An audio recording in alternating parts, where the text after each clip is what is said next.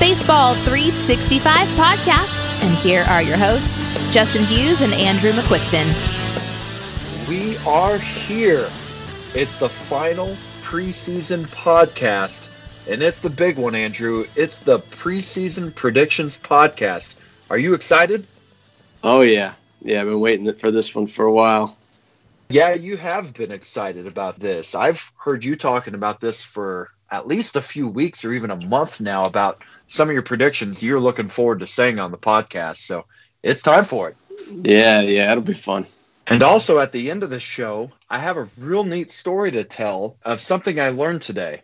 It's a real cool story of what a team is trying to do to counter some of these new rules that Major League Baseball has put in place. All right, before we get started, I got a couple things I want to bring up. And Andrew, you followed through on what you said in a couple weeks ago you might do, and I hear you're getting in one more league and draft tomorrow night.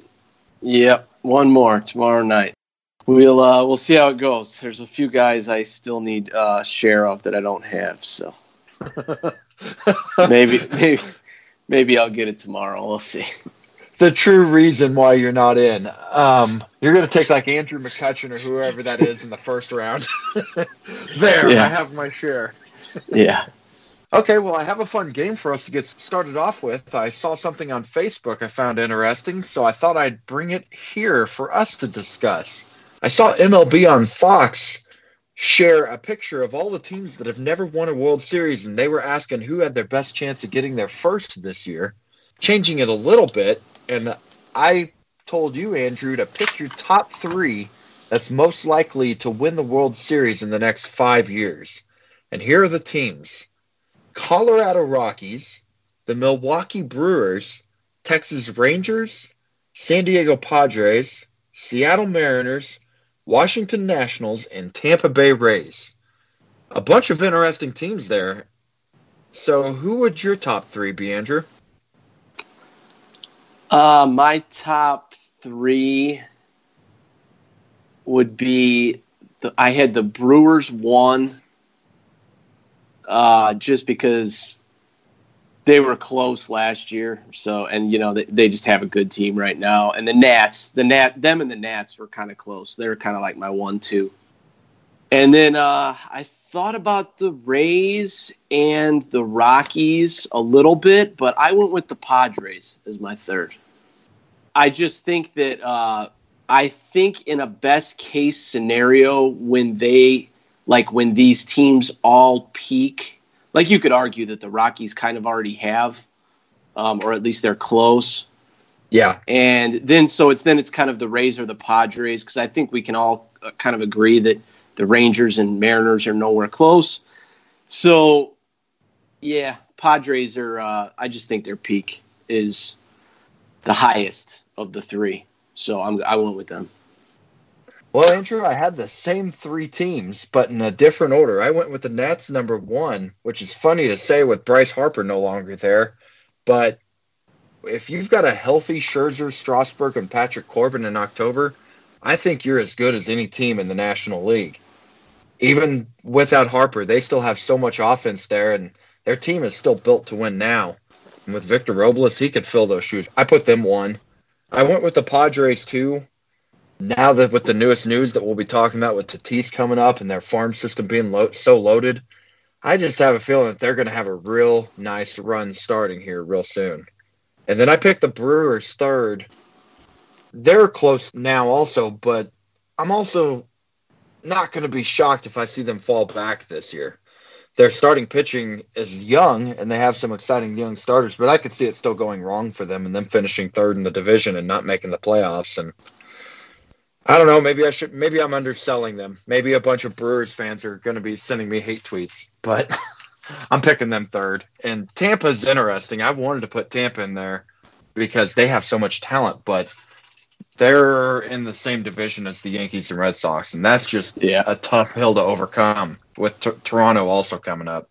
Tampa's good, but I'll believe when I see it. They don't spend the money, and I just don't see it. I don't see it. Yep, agreed. All right, we're not going to spend much time there, and we're going to get moving on because we have a lot to discuss. And before we get even into these predictions, there's two big call-ups that happened earlier today that we need to talk about. Eloy Jimenez has been called up, and that one's not a big shock. I think we had heard rumblings about it, so I guess we don't have to spend much time on that one. Andrew, do you have anything you want to add that we haven't discussed before? No, not really. I'm not too surprised once they signed him to the extension or whatever. It makes sense. I'm glad for baseball's sake that that's happening. It's good for baseball when these kids are up. And the big shock that broke tonight was that Fernando Tatis Jr. with the Padres, who has some 88 games in Double-A under him so far in 2018. I guess 102 counting 2017. And he's going to make his major league debut on Thursday on opening day.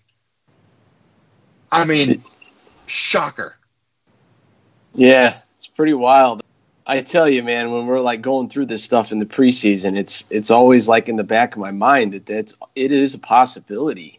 And you don't see it a lot. And I wouldn't say I was expecting it, but I do remember thinking, I believe I mentioned it with the Manny signing, it's just one aggressive move leads to another.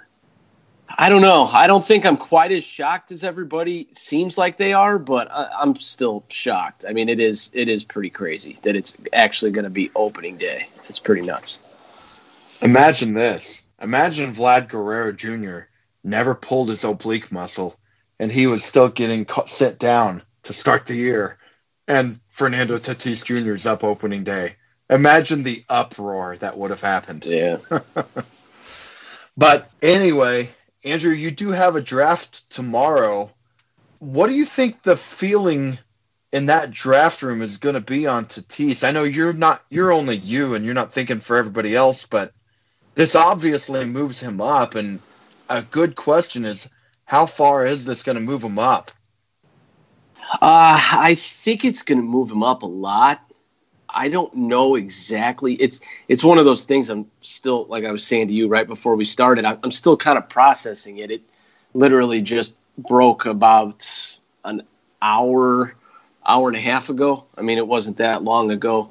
So I'm still kind of processing it. I will say that if I had him in a redraft league where there was trading, I would probably try and trade him immediately. Just because I think that with the excitement at this exact moment, you would get a king's ransom. And I'm not sure if he's going to completely crush it out of the gate in like the first season or the beginning of the first season. So I would definitely consider that. Long term, I still think he's going to be awesome, and I'm happy for baseball. Like, I'm happy that they're doing this and all that. It's good. It's good for baseball for sure. But as far as a redraft league this year, his highest value might be right this minute. I mean, so I would just kind of keep my expectations in check a little bit. But, yeah, as far as the draft goes tomorrow, I probably won't get him. I am very curious to see where he'll go, though. It's kind of going to be one of those things that since there's no drafts that have had this news really up until this point, you don't have anything to go off of. So it's just kind of going to be like I'm going to eyeball it thing and pick him when it feels right. And I have a feeling he'll go higher than I would take him. But I will post in the group where he went after he's picked in my draft because I'm curious myself. That's the Baseball 365 Facebook group for all you listening who may not be in the group yet. Yeah, I should have said that. That's okay. I think I'm with you on the whole selling him right now. To be clear, in a redraft league. I'm not talking about Dynasty. Yeah, I'm not. Dynasty is a different animal. Completely agree. He's had 102 games in Double-A, and in the little, very brief sample size in 2017, he had a 29.8% K rate and a 3% walk rate, but that's so small. Okay, but it was still 27.5% in 2018 in 88 games, and his walk rate was much better at 8%.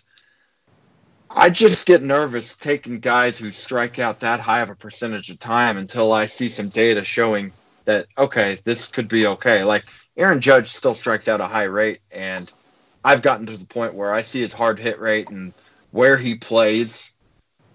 All those factors come in the lineup around him to where I'm okay taking him where he goes, but I'm going to be missing out on that boat Even if I was going into a draft, I don't think I'd feel great about it. And that's one I'm okay missing out on. And if I'm wrong, I'm wrong. I hope I'm wrong, because baseball is exciting when young hitters like this are hitting well enough to make an all-star team or something like that. That's great for the game. It brings excitement. Yep. Yeah, we'll see. Okay, Andrew, we're going to move into some regular season winners for the divisions. And we're going to just start right off with the AL East. Who do you have winning the East this year? I'm going with the New York Yankees as the AL East champions for 2019. That's interesting. I know some people are going that route. Their bullpen is so nasty. They have so many arms to where it's kind of like the Brewers last year in terms of if you don't want to get into that bullpen, because Brewers had Hader and Knievel, and the Yankees have so much more than that. With, let's see, I know I'm forgetting somebody. They got Betances, Britton, Chapman, Ottavino. That was the other free agent signing this offseason. Yeah, that's just a stupid amount of riches there in the pen. Yeah. But, no disrespect to Boston. I think they're great too. I just think the Yankees are going to totally mash this year. You're not going to disrespect either team picking them, because they're both great teams. Yeah. And I'm going Boston. I'm just going with that lineup being so good, and I like their starters better. But the bullpen is a much different story, and it could get ugly for Boston. That's their problem. Yeah, I worry about that with them, but they're still great, obviously. Yep. Moving into the AL Central, I am going with the easy answer here also, and I'm going with the Indians. Are you stepping out on a limb, or are you going with them too? Is this like the easiest division to pick ever? These other teams, even if you are a little down on the Indians compared to the past couple of years, and rightfully so, they're a little banged up. Their lineup looks a little, not as strong right at the moment, but their pitching's insane. The division's terrible. This is no-brainer. I can't imagine picking any other team in that division. And there are some people I've seen try taking the Twins or trying to take the White Sox, but I don't think I could do it either. But I also wouldn't be shocked if those two teams were in it, because the Indians have stumbled the last few years, and some teams have hung around. But I'm with you. It's the Indians. Yeah, just on pitching alone. Yes. I remember you listing off their 5 starters a couple weeks ago on the podcast, and it's just stupid what they have. Yeah. All right, the AL West, Andrew, who do you have? Houston. I think it's pretty easy, but yeah, I'm going maybe not quite as easy as the Central, but yeah, Houston's great. I think they're winning the West. So you think they're going to be able to make up this 2-game deficit they have to the Mariners right now? Yeah. Yeah, I think there's enough time. Maybe by Sunday. Yeah. Yeah. I've got the Astros also. I think they are clearly the best team in that division. Oakland had everything going right for them last year. It's hard for me to see them having as good of a year, especially with the Luzardo injury. Just so everybody knows that's listening to this, Justin and I have not talked about any of these. We don't know each other's picks at all. So I'm hearing his and he's hearing mine for the first time, just like you are. So we kind of wanted it to be that way, and that's how we're doing it.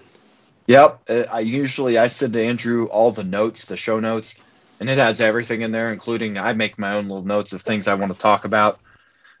This time around, we sent it with just topics and left them empty. That way we can react here. Yep. All right. The wild cards. How about we do one at a time here? Who is your first wild card team? I've got Boston as my first wild card. Easy enough, and I've got the Yankees. Yeah, so we're just getting the other one in there.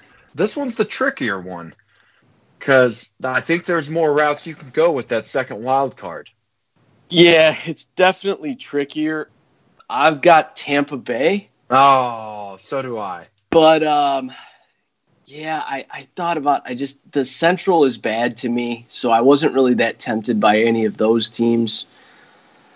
I think Oakland's going to drop off a little bit. I thought that before the catastrophic week that they had, and now it obviously, it's like it's only 2 games, but you just like Olsen and Lazar, it's like it's a bummer. But I kind of thought that before that too. I was a little tempted to take the Angels, but yeah, I'm taking Tampa Bay as my second wild card. Yeah, me too. They've got so much young talent, and they have even more coming up this year. I'm with you. Yeah. So, in other words, we have the exact same 5 American League playoff teams. Yeah, it's kind of boring. Well, unfortunately, the American League is pretty boring. It felt last year, it felt this way too, in terms of you just knew who everybody was going to be, and Oakland was the one that surprised and got in there. That second wild card feels like right now it's the only thing that's not set. You can make your arguments if that's good or bad for the game. I don't think it's personally good for the game that we already know, or have a good feeling, I should say. Where do you stand on that? I don't know. I don't think it's like crazy. Like, I don't think about it, as a baseball fan. It's not something I consciously think about it. The AL just is top heavy right now. The teams that are awesome, they're really, really good. And then the bottom teams are really, really bad, so it's just, I feel like there's not a lot of teams in the middle. I think there will probably be 1 or 2 teams out of that middle group that jump up and surprise you. Kind of hard to say who it is, but yeah, for the most part, I think we know kind of how this is going to end as far as playoff teams. We might miss one of these, and it's no guarantee that Tampa Bay makes it, but if any of the other 4 besides Tampa Bay don't make the playoffs, any one of them, I would be very surprised. Yeah. Very surprised. Yeah. Unfortunately, the American League reminds me a lot of the NBA right now in terms of you almost know who's going to be there at the end. But just like the NBA, the playoffs are awesome in the American League because you have all these powerful teams facing off. And then it's a lot harder to make predictions. So let's move over to the National League, where I think it is a lot more open. There are a lot more options for these divisions, wildcard teams. This felt a lot harder for me to make picks. Did you feel the same way, Andrew? A little bit, yeah. It was harder than the AL. Yeah, for sure. And I almost guarantee you we're going to have different picks on a few of these. Looking at this right now, I bet I have 2 different division winners out of these 3 than you. We'll see. Maybe. My National League East pick, and again, I feel like this could go 4 ways and I wouldn't be shocked, but I'm going with the Mets. Wow. I knew you'd be surprised. Wow. That's a shocker. I knew you would be shocked. I just am looking at it, and maybe with some of these predictions later, you'll see why I decided to go this route. But I think Syndergaard could have himself a real strong year. DeGrom obviously is going to take a step back from what he did, but their offense should be so much better than it was. And they've got the best closer, or one up. You could say arguably the best closer on the planet. This is probably the one I'm going to get roasted for at the end of the year. I love it. Honestly, I love it. I'm not even saying wow because it's bad. I'm just shocked because I thought I knew where you were going and I was wrong totally. That's awesome. I bet I know who you thought. I'm taking the Braves. I just love their young talent, and it's all on the rise, and I just think they're the best team. But I will say that this division is tough. Like, you could take any of 4 teams. You're not taking the Marlins, but if you took anybody else, I thought you were going to take Philly. Personally. But it was just a total guess. I definitely didn't think you were taking the Mets. Wow, that's awesome. That's cool. Nope, but yeah, no, I'm taking the Braves. I thought you were thinking I was going to take the Nationals. Yeah, we were all over the board there. Who do you got for the Central? I'm taking the Cubs. I'm going to be a home. Yeah, a little bit of a homer. I think you could take any of the pretty much obvious 3, and I wouldn't argue with it. I think that a lot of the Cubs pitchers had kind of worst case scenario seasons last year that I expect to be better. And I just think that they have the best team. But will I be shocked if they finish third in this division? No. So it's not going to be easy. But yeah, they're my pick. Yeah, I definitely think you could throw those 3 in a hat. But I can't believe how much of a homer you are. I'm taking the Cardinals. Yeah. I thought about it, and originally whenever I was thinking about these a few weeks ago, I'm like, yeah, I'm taking the Cubs. I'm going to take the Cubs, and I just feel like there's an energy to them that I feel real good about this year. I think Ozuna will rebound. I love getting Goldschmidt back. I think Reyes being in the pen along with their rotation pieces. I think they're a well-rounded team this year, and this is the first time I've said that in a while, so I'm excited about them. Yeah, I don't blame you. This one might be a little more boring. Who do you got in the West? Dodgers. It's pretty easy. Yeah, they are clearly the best team in that division, and no disrespect to the Rockies. I will say, I think the Rockies are pretty good. San Diego's on the rise. Arizona's kind of slipping, and Giants, whatever. But yeah, the Dodgers are just the class of the division. It's not much else to say. Yep, I'm with you there. They are clearly the best team in that division, in my opinion. And yeah, I'll leave it at that for now and we'll move on. The wild cards. I have the Cubs as my first wild card team, Andrew. I think, again, going back to the NL Central, there's a bunch of really good teams. I think the Cubs are going to be the team to get one of the first wild cards. I've got the Phillies as my first. Okay. And they're my second, so we'll just talk about them here. I love that roster. I absolutely love looking at that lineup. I have some predictions about a couple players, and actually one player in there in my predictions that we'll talk about in a bit, but I really love that lineup. A rotation of Nola, Pivetta, a veteran like Arrieta. I just feel real good about them in terms of another nice, well-rounded team. Yeah, I like the back end of their pen, too. I know I mentioned it before, but Dominguez and Robertson, I like it. It's good. Solid. Yep. And that National League East is the best division this year. Yeah, top to bottom. I mean, as far as, well, I don't know if, because the Yankees and Red Sox are so good to me that the AL East, it's just pure wins. I don't know. But yeah, as far as competitiveness and the fact that 4 teams could win it, yeah, for sure. My second wild card is the Cardinals. Okay. So I've got Phillies and Cardinals as wild cards. So the only difference in a playoff team we had in the National League was our National League winner with the Mets. Winner with the Mets and the Braves. And we both had the Brewers missing. Wow. Yeah. Surprised. That is interesting. Okay, so we're into the playoffs. We have all these playoff teams, and we're pretty close to the same teams. Actually, really only one difference. Andrew, who's your World Series matchup? I've got the Yankees versus the Dodgers, and the Dodgers win it. I'm going with the 2017 World Series rematch with the Dodgers and the Astros, and the Dodgers win it this time around. Yeah, I almost did that too, but sticking with the Yankees. The Dodgers feel like the safest team to pick to win the World Series because the American League's so stacked. But I say that the National League should be better this year. I think the National League top is better than it was at this point last year. Let's just be honest here, and this is kind of how I always think when I pick like World Series.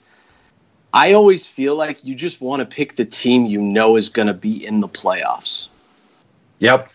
Because, like, truth be told, and I don't know, you can tell me if you disagree, but these other teams in the NL, I feel like all my picks besides the Dodgers could, in theory, miss the playoffs.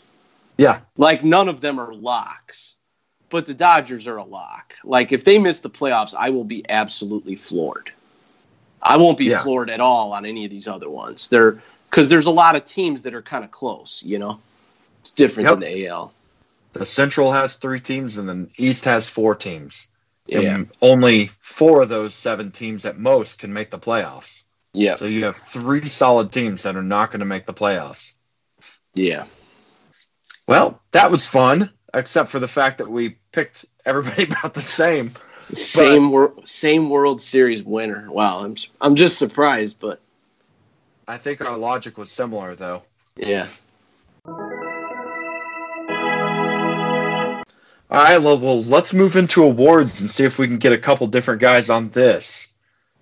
And we're going to start off with the Rookies of the Year, and we're going to start off with the American League. I am going with the same guy I think you will too have also, Andrew, and that is Vlad Guerrero Jr. Do you have the same one? Yep, probably the most anticlimactic pick I will have tonight. Should we talk about for 18 minutes about how good Vlad Jr. is? Yeah, I'm kind of worn out on it. I'm just ready for the season to start, but I'm excited to see when he comes up, when it's going to be. I'm thinking late April, early May, but, we'll see what happens. Let's say that's a good one to actually just quickly go side into real quick. With this injury, and now that it looks like it might be a couple more weeks, you and I both felt comfortable taking him in the 3rd round. Do you think you still would take him in the 3rd round, or does this move him down a little more for you? I wouldn't really change anything, no. I don't look too much into it. I feel like it's kind of is what it is. He wasn't going to be up the first few weeks anyways. If you want to bump him down, bump him down. A lot of people weren't taking him there anyways, so I wouldn't let it change my opinion going in, really. Whatever that opinion is, whatever your opinion is, I guess you could say I wouldn't change it over the news. I think I would knock him down a round. Before I would take him in the 3rd. I think now I wouldn't start considering it till the 4th. Just those extra 2-3 weeks that I think he will miss more than I've thought before. But yeah, it's possible for sure. Not a whole lot down, just a little bit. The National League Rookie of the Year, this one could go a couple different ways. Andrew, who do you have? Man, dude, this one, I tell you, this is one of the hardest ones. It's like, my love for Hampson. There's Tatis now.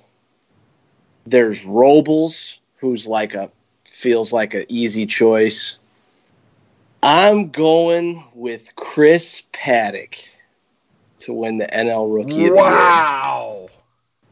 I truly think this guy is going to come into this league and dominate starting Sunday.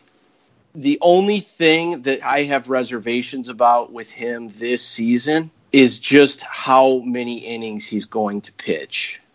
But I honestly think he is going to be a total stud from the start. And I got him winning Rookie of the Year. Yeah, the innings part is the real question with him. Only throwing 90 innings last year. I wouldn't think he'd get much more than 130 or 140, but for Rookie of the Year, that's still enough to win that award. He's going to have a great year, but I agree with you. He's fully capable of it. Nothing he did in the minor leagues says otherwise. He was outstanding last year in the minors. That's a great pick. There's some guys that I just, these young guys, some of them come up and struggle at first, and some of them, they all have different timelines. And I just honestly feel like he is going to bust out of the gate, just bust the doors down and be awesome immediately. I do. If I'm wrong, I'm wrong. But it's like he's starting in the rotation. It's San Diego. It's all set up for him. He's been awesome. I just think he's going to be awesome. I really do. And I will say this. He was the 41st pitcher off the board in Rotomasters 3. The 41st starting pitcher. And I'll add to it and say next season in Dynasty startups, he's a top 20 starter off the board. Ooh. I mean, clearly they kind of go hand in hand. If you win Rookie of the Year with his pedigree coming up, it's going to push him that high. So Yeah, All top right, well, 20, top 20 off the board in Dynasty next year. along with mentioning where Tatis goes in that draft tomorrow, why don't you just, in that post on Baseball 365, post where Paddock goes too? Or should I say post where you took Paddock? Where I take Paddock, yes, exactly. Yes. Yeah, I'll let everybody know. After the fact. Who do you got? Okay. I'm going to follow with my Mets pick of winning the division, and I'm going to say Pete Alonso, Mr. Don't Call Me Peter Alonso, wins that award. He hits in the 250 range, and he hits 35 home runs this year. In the middle of that lineup, give the thump that they need to get that team into the playoffs. Wow, yeah, I actually meant to mention him too when I was naming off guys that could be considered. It's a good Let me pick. ask you- I'm not as high on him as you, but it's a good pick. Let me ask you this. If it doesn't, it's not looking good for Garrett Hampson winning that job. Had McMahon struggled this spring and Hampson was hitting just like he did, and he had the job, he's going to be our everyday second baseman. They said that going in. Would you have picked Hampson? Maybe. I kind of had thought about it. I just think that like with Hampson, with the steals and stuff, it's more of like a fantasy thing than it is like someone who's going to stand out to win Rookie of the Year. Yeah, I just kind of feel that way with Paddock. Like, obviously, you know, in long-term leagues and stuff, I would take these hitters over Paddock. But yeah, I just think Paddock's going to be a dominant starting pitcher when he pitches this season.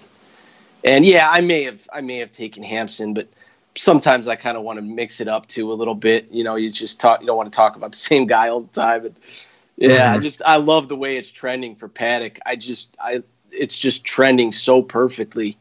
And it's like now he's starting, like I said, starting the year. So, but yeah, Alonso's a good pick too. There's other guys. Like I said, I was thinking about this one. I was like, man, I'm so torn because there's a lot of guys you could pick. Yep. There are Braves starting pitchers galore coming up that are going to be pitching this year that should be Rookie of the Year eligible. Yeah. A lot of guys. Yeah. AL Cy Young, Andrew. I've got Garrett Cole as my pick with the Astros. Who do you have? Yeah, I actually almost took him. I'm taking Chris Sale. I'm just going with the chalk. Boring. There you go. I know. There's nothing wrong with that pick. That's one of those picks that you don't look dumb for taking. Yeah, it's just like he's the best pitcher in the league to me. So. Okay. Well, who'd you go for the National League? Same thing. I went boring. Max Scherzer. I really, really wanted to take Buehler, and I thought about doing it, but even though I think that Buehler's innings cap is overblown, Scherzer doesn't have one. You know, Nope. It's like I'm just taking Scherzer for one more, and probably at some point, you know, you're gonna start worrying about him. But I'm not worried about him yet. He's still, to me, the best pitcher in the NL. I mean, those two guys that I took, they're boring picks. My MVP picks are a little more exciting, I promise. But, yeah, they're just chalk. But I think they're the two best pitchers in their leagues. So. When you throw 200-plus innings every year and you're striking out close in the upper 200s, it's hard to pick against that. Yeah. And I did. I picked Noah Syndergaard this year. Yeah, it's a good pick. I'm sticking with the Mets. DeGrom had the big step up last year. We were saying when we talked about Syndergaard that he has another level, and I'm just going to go on and say this is the year it happens. And this is the year he takes that big step up, stays healthy a full season, and absolutely dominates. Yep, wouldn't doubt it at all. Wouldn't be surprised. All right, you said you have exciting picks. Who's your American League MVP? So, obviously, I know Mike Trout is the best player. Mookie Betts won it last year. And I think there was a point where I even said last season I thought it was going to be Stanton this season. You've got 30-30 guy in Jose Ramirez, Triple Crown threat in JD Martinez, and I'm not taking any of those guys. AL MVP 2019, Aaron Judge. I can see it. Yeah, I think him and Stanton this season are gonna go just ballistic, both of them.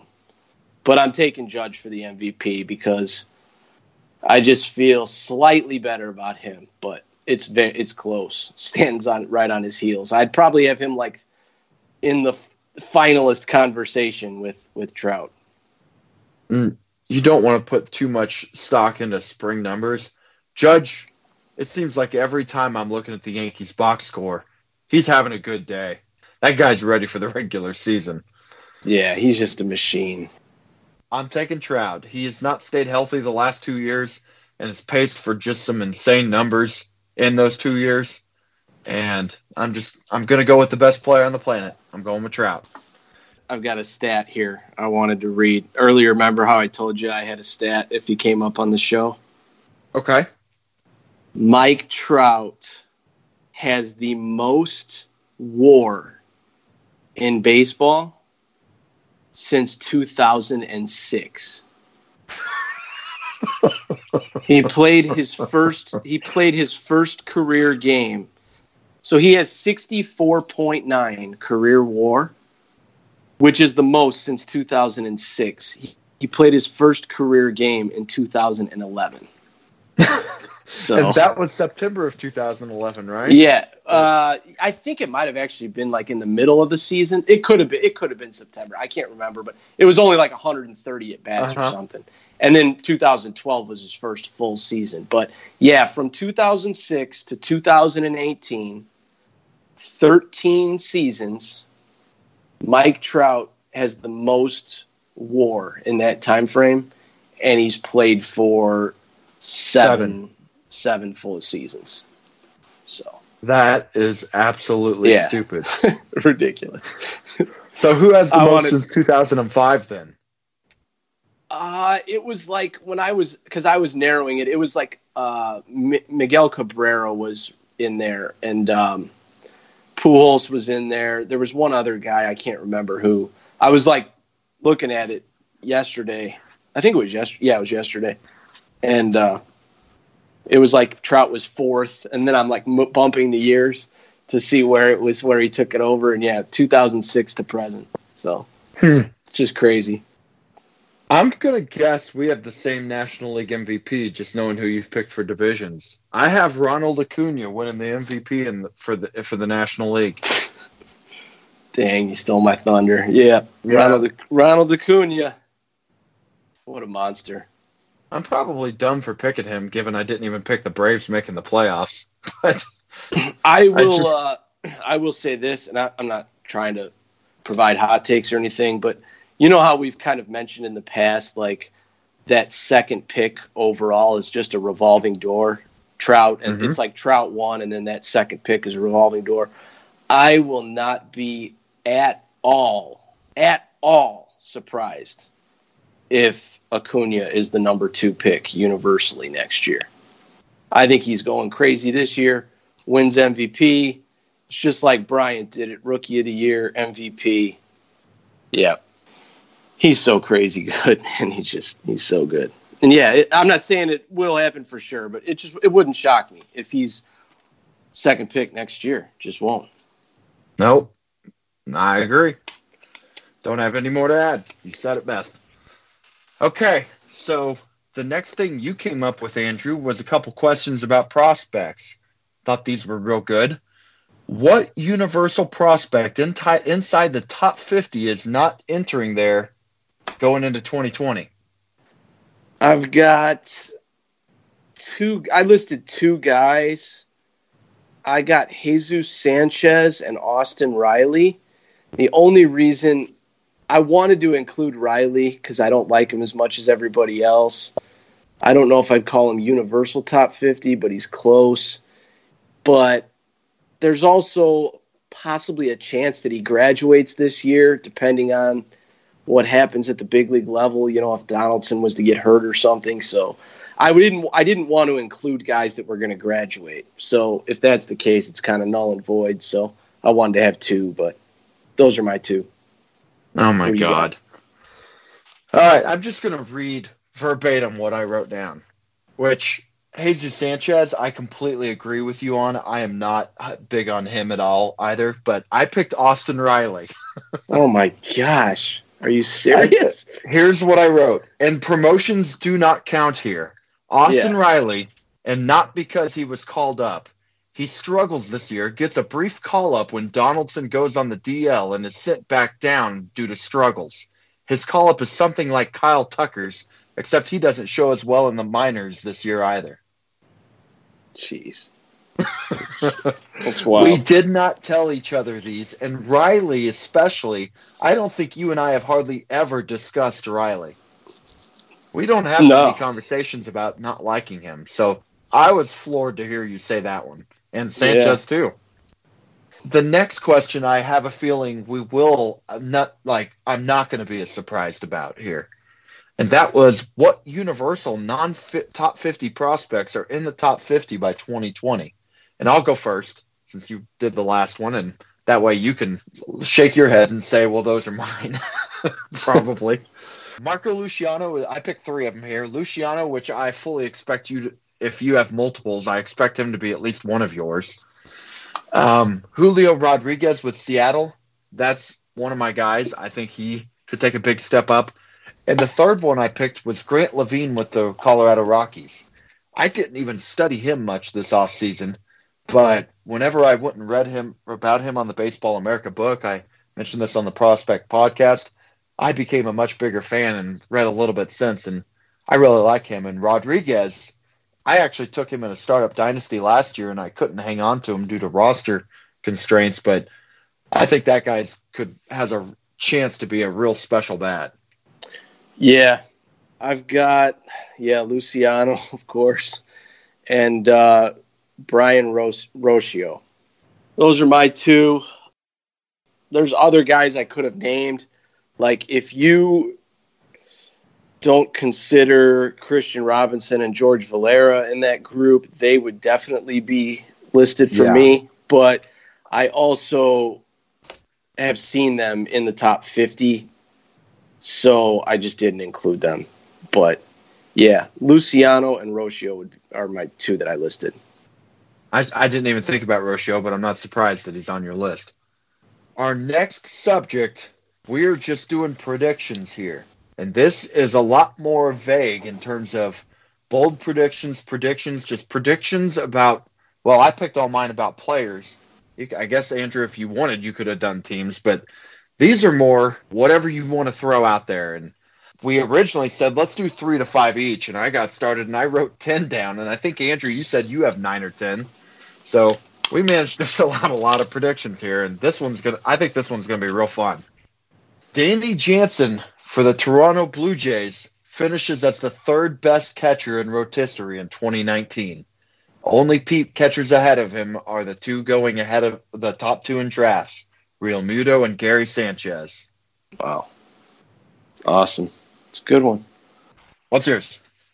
Nick Pivetta, top 20 starting pitcher. And I almost pushed it to top 15, but I tried to hold a little sanity, so top 20. It's tough to squeeze somebody down there up into the top 15 just because of how good that top 15 is. So I get it. Yeah, I think he can do it. But, I'll go top 20. No issue with that one. My number 2, Austin Meadows, home runs plus steals, totals 40 to 45 this year, and he's a top 20 outfielder. Nice. I knew you liked him. Yeah, I like him too. So not as much as me, though. No, not as much as you. Yeah. I am not saying that I expect him to. This one was me more going a little bold and just really putting it out there. I think he's going to have a really nice year, though. Yeah. Yeah, I don't know how many shares, but I know I've at least got him on some team somewhere. I'd have to look. My second one is Aaron Judge and Giancarlo Stanton combined for 100 home runs, 50 each for the second time ever between teammates. First time was Maris and Mantle with the 61 Yanks. Wow. Bombs away in Yankee Stadium this year. I'm Wouldn't shock me. all in on those guys. That between that ballpark and those hitters, and they could be doing this in any ballpark, but good God. Yeah. It's just like a lot of it for me is Judge is right smack dab in his prime, and I expect him to be healthy for the whole year, which he wasn't last year. Stanton's second year in New York, I could just see him getting more comfortable last year, late in the season. And yeah, it's just like this is the year I feel like they just both go completely ballistic. It may only happen one time. Guys get banged up, guys get moved around, and you just never know what's going to happen. You can't predict too far into the future, stuff like that. But I think this year, both of those guys are just going to go absolutely crazy. I really do. Our next thing we're actually doing after this is some Facebook predictions that we put out there and asked people to put in. We've mentioned that on a previous podcast, and somebody else made that same prediction in terms of the 50-50. And I know you hadn't seen that. I know you made this one on your own, Andrew. But that one was actually on there by somebody else, too. Nice. So, yeah, you're not alone. Somebody else was thinking the same. Number three. Number 3. David Dahl. I wouldn't be surprised if you've got a Dahl one in here, too. David Dahl has 30 home runs, 20 stolen bases, and amongst Colorado Rockies, he's the leading vote getter for MVP. Wow. You know something? It was my number 7, but I'm just going to go right to it. This is what I wrote down. David Dahl, 280, 30 homers, 100 RBIs, 100 runs scored, 20 steals. I swear to you, I will take a picture of this sheet and send it to you. I am dead serious. I will say that the 100 runs and ribbies, that's kind of like, I don't really, whatever, on that. But, yeah, 30-20, 280 average, yeah, stud. For Colorado, if he has 30 home runs and 20 steals, he's going to have 200 runs plus RBI wherever he is in the lineup. Probably, yeah. That was my number 7, but I'm just repeating. Since you said it, I might as well just say it now and get it over with. So, yep. Man, we're like read each other's minds a little bit. It's kind of scary. We've at least been off on all these bold predictions so far. Yeah. Yours that you've had, I'm nowhere near. Okay, number 4, Carlos Correa finishes top 5 in AL voting and tops the Astros. He has a better fantasy season than his teammate Alex Bregman. Nice, yeah, I could definitely see it. Yep. My 4th one is Jonathan VR has a better season in standard 5x5 than Adalberto Mondesi. There you go. I will say that if you want to call these bold, call them bold. If you don't. I mean, they weren't necessarily set up to be crazy bold, but some of them probably are. It just is what it is. They're just kind of predictions. But yep. And here comes my favorite one, and I liked it. This one I definitely would call bold. Andrew McCutchen has a better fantasy season than Javier Baez, with 45 to 50 home runs plus stolen bases. I could see it. I mean, it's a little out there, but I could see it. Yeah. I don't think it's like impossible or anything. Nope. I do think McCutchen's going to have a good year. And I didn't draft him anywhere. Do me a favor, draft him tomorrow night. Oh, yeah. Sorry, I didn't mean to rub salt in the wound again. No, it's okay. I'm the one that I'm more mad at myself than anything for not getting him anywhere. And just watch. I'm totally wrong on this, and he has a terrible year. And I'll be like, I knew it all along. That's why I don't have him. Okay, my next one is Garrett Hampson steals 30 bases. And I had to include him on this show. I understand, I will say this. I expect in the next 24 hours, maybe before this podcast even gets posted, that they announce McMahon won the job and this prediction stands. I still think Hampson's going to play plenty, and I still think he's going to produce plenty. I don't, it's a little fluid right now as to where it's going to be and how it's going to happen, but I think he's going to get into the lineup. I'm not in panic mode at all. It is a little disappointing, I mean, obviously, but it's a long season, and I don't even think that it's out of the realm of possibility that in the second half of the season he's playing over Ian Desmond. I mean, there's spots on the field that will open up, and he's going to be good. So 30 steals for Hampson. I like what Jeremy Hansen in our Baseball 365 group, and he's also in Rotomasters too. I saw him say somewhere, somebody's going to get hurt, and that's just going to play itself out. And there are a lot of guys on that team that get hurt, and if any injury happens, I don't know if there's a position on the field where an injury could happen where Hampson and McMahon all of a sudden are not, or they'll both be playing every day, because I don't think anybody else is going to move into that slot. Yeah. It just takes one injury at any position other than catcher, I guess. Because if it's third base, you put McMahon over there at third. If it's first with Murphy, you put McMahon at first and put Hampson at second. If it's in the outfield, you put Hampson out there. It just feels like one injury no matter where. Okay, my next one, Corbin Burns is a top 25 starting pitcher. He's my breakout pitcher for the guy to move up here and get into the top 20, 30 starting pitchers. I thought of you today. 30 minutes before we started recording this, I was downstairs. I had just gotten home, and I had MLB Network on, and they showed his line from today. I don't know if you saw it, but it was like 3 2/3 with 5 Ks, 2 hits, no runs, Or I don't think it was any runs. I'm pretty sure it was none. No, it was no runs. Yeah. And I just, now, like this whole year, every time I see him, I'm going to think of you. So, yeah, it's good. It's a good call. Hopefully it's not like Corbin him. Burns just had 3 2/3 and he gave up 7 runs and his ERA 6.5. Yeah. Yeah. Just gave up. Still think of me. Just gave up a grand slam. My next one, sticking with the Brewers on this one.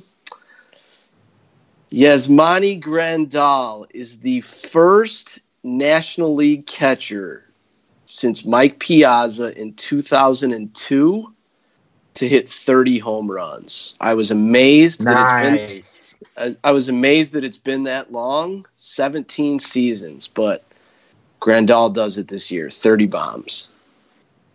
Yeah. You and I talked about him a month ago, and I forgot about him while doing these, and I'm glad I did because I should have known you were going to bring him up. But we were talking about him and, what Yelich did last year, and him going from playing as a left-handed hitter. He's a switch hitter, but hitting left-handed most of his at-bats at Dodger Stadium to go into Milwaukee with another really good lineup. Yeah. I can get behind that one. Yeah, I like him. I like Grandal a lot this year. Really do. I forget. Do you have any shares of him anywhere? Yeah, I got him in Rotomasters 2, and I've got him in 1 or 2 redrafts. I can't remember if it's 1 or 2, but yeah, I've got 2 or 3 shares. Jorge Soler finally has his breakout season. He hits 30 home runs with a .370 on base percentage, finally getting that true breakout. Wow. Yeah, that'd be crazy. I thought he played really well in Kansas City last year, and an injury cut his season short. This was me going a little bold. I think 25 is more realistic if he's healthy the whole year. Yeah. My next one, and some would probably call this very bold, and some would say it's not bold at all. Lewis Brinson plays in the MLB All-Star Game. Oh. And the reason I say you might not think that is bold is because the Marlins have to have a rep. Oh, that's true. So, I mean, that part of it isn't bold, but it is still obviously picking him to take a step forward. Huh. Yeah. Okay. That's fun. Brandon Lau finishes as a top somewhere between 5th and 8th in second baseman in on-base percentage leagues this year in 2019. Wow. I won't say it for batting average, but I'm going on base. Cool. Yeah. That's a bold one for sure. All right. My next one is Cedric Mullins goes 2020. I will say, I said this last season. I'm not quite as confident in it as I was when I said it, but I'm just going to stick with it because I am still high on him. I think 15-15 to 18-18 is probably more sane, but I'm just sticking with it and going 2020. I think he has a really good year. It's possible. If I was making a prediction for him, I would have him at 30 home runs plus steals, somewhere in that range. But it's doable for him. Yeah. The playing time should be there. Yeah. Okay. Trevor Rosenthal is the most valuable relief pitcher in fantasy this year after the All-Star break. Wow. That's a really good one, actually. I like that one a lot. He gets the job. Eventually, Doolittle gets hurt. I don't think it'll be performance. And I think he comes in and dominates so much that even if Doolittle makes it back, they just leave him in there. Yeah, I could see it. All right, so this is my last one. I told you it was a little complex, so I just did one less than you, I believe. You have one more, right? Yes.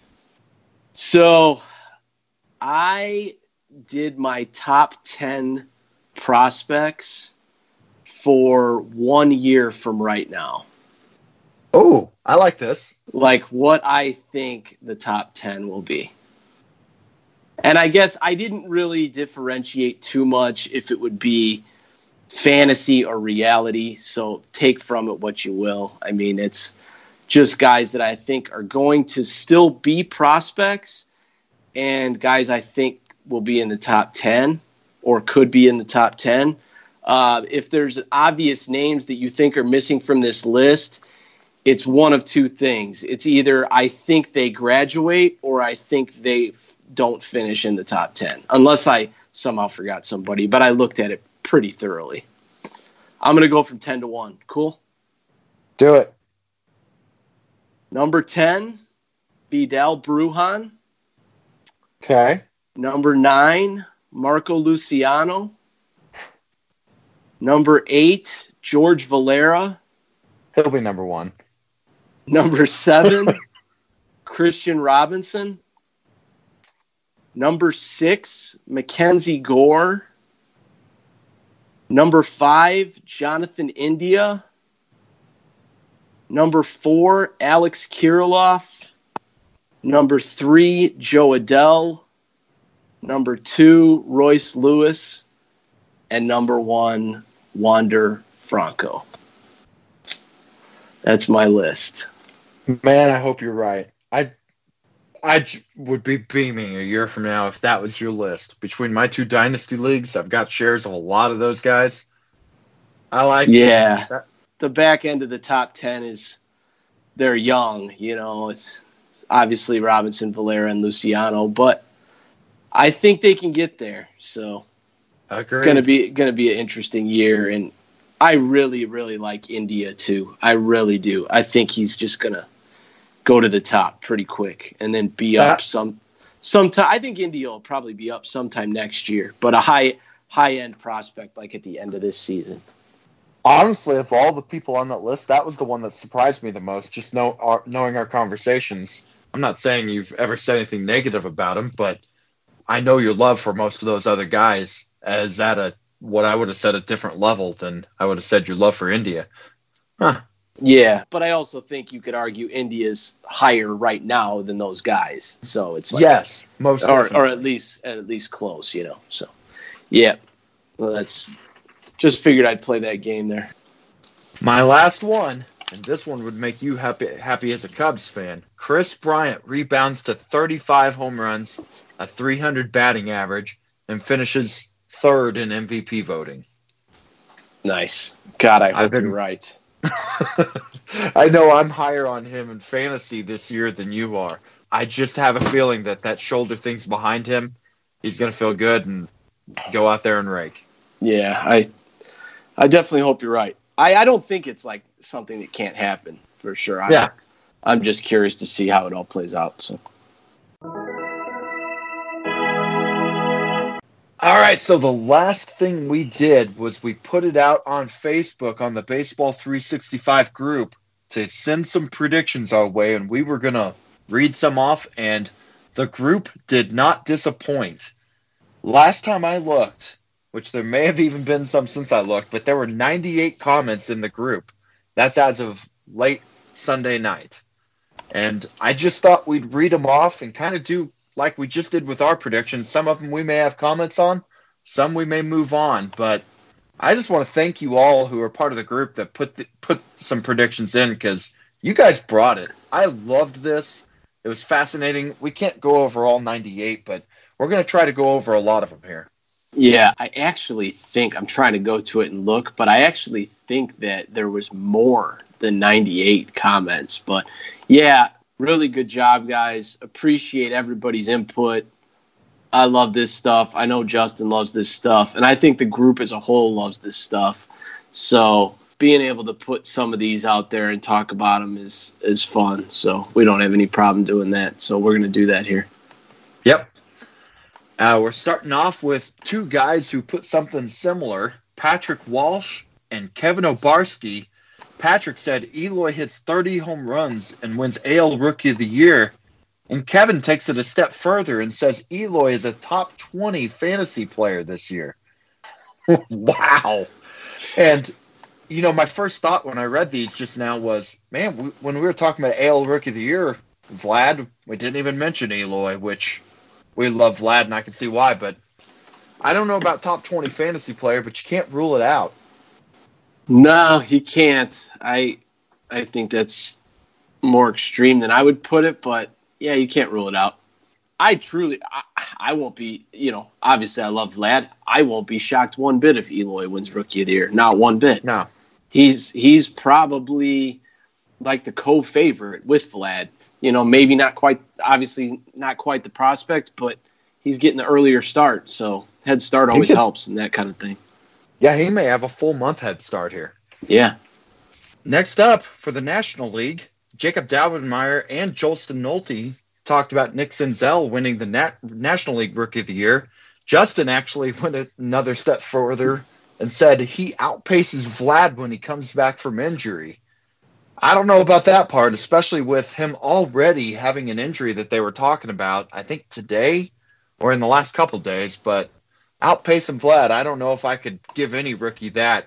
Yeah, I actually meant to talk about Senzel when I was naming off all those Rookie of the Year candidates in the NL. It's like I feel like you could have a group of 6 to 8 guys making their picks, and we could all have different NL Rookies of the Year this year. There's a ton of candidates, and Senzel's one of them. So, yeah, wouldn't surprise me.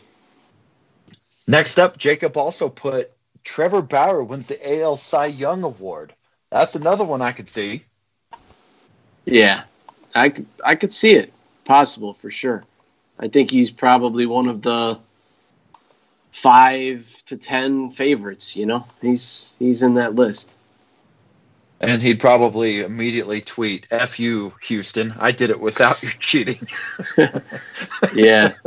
I think I've seen one or two other guys pick Bauer to win Cy Young. So, yeah, it wouldn't totally shock me. I didn't highlight this one, but I just saw it again, and now I can't not say it. Eric Morrison said, St. Louis, National League champs. And Eric, that's not a prediction. That's a spoiler. Okay, moving on. Michael Anderson actually said the Cubs failed to make the playoffs and Madden's not rehired after the season ends, and Girardi's the new manager.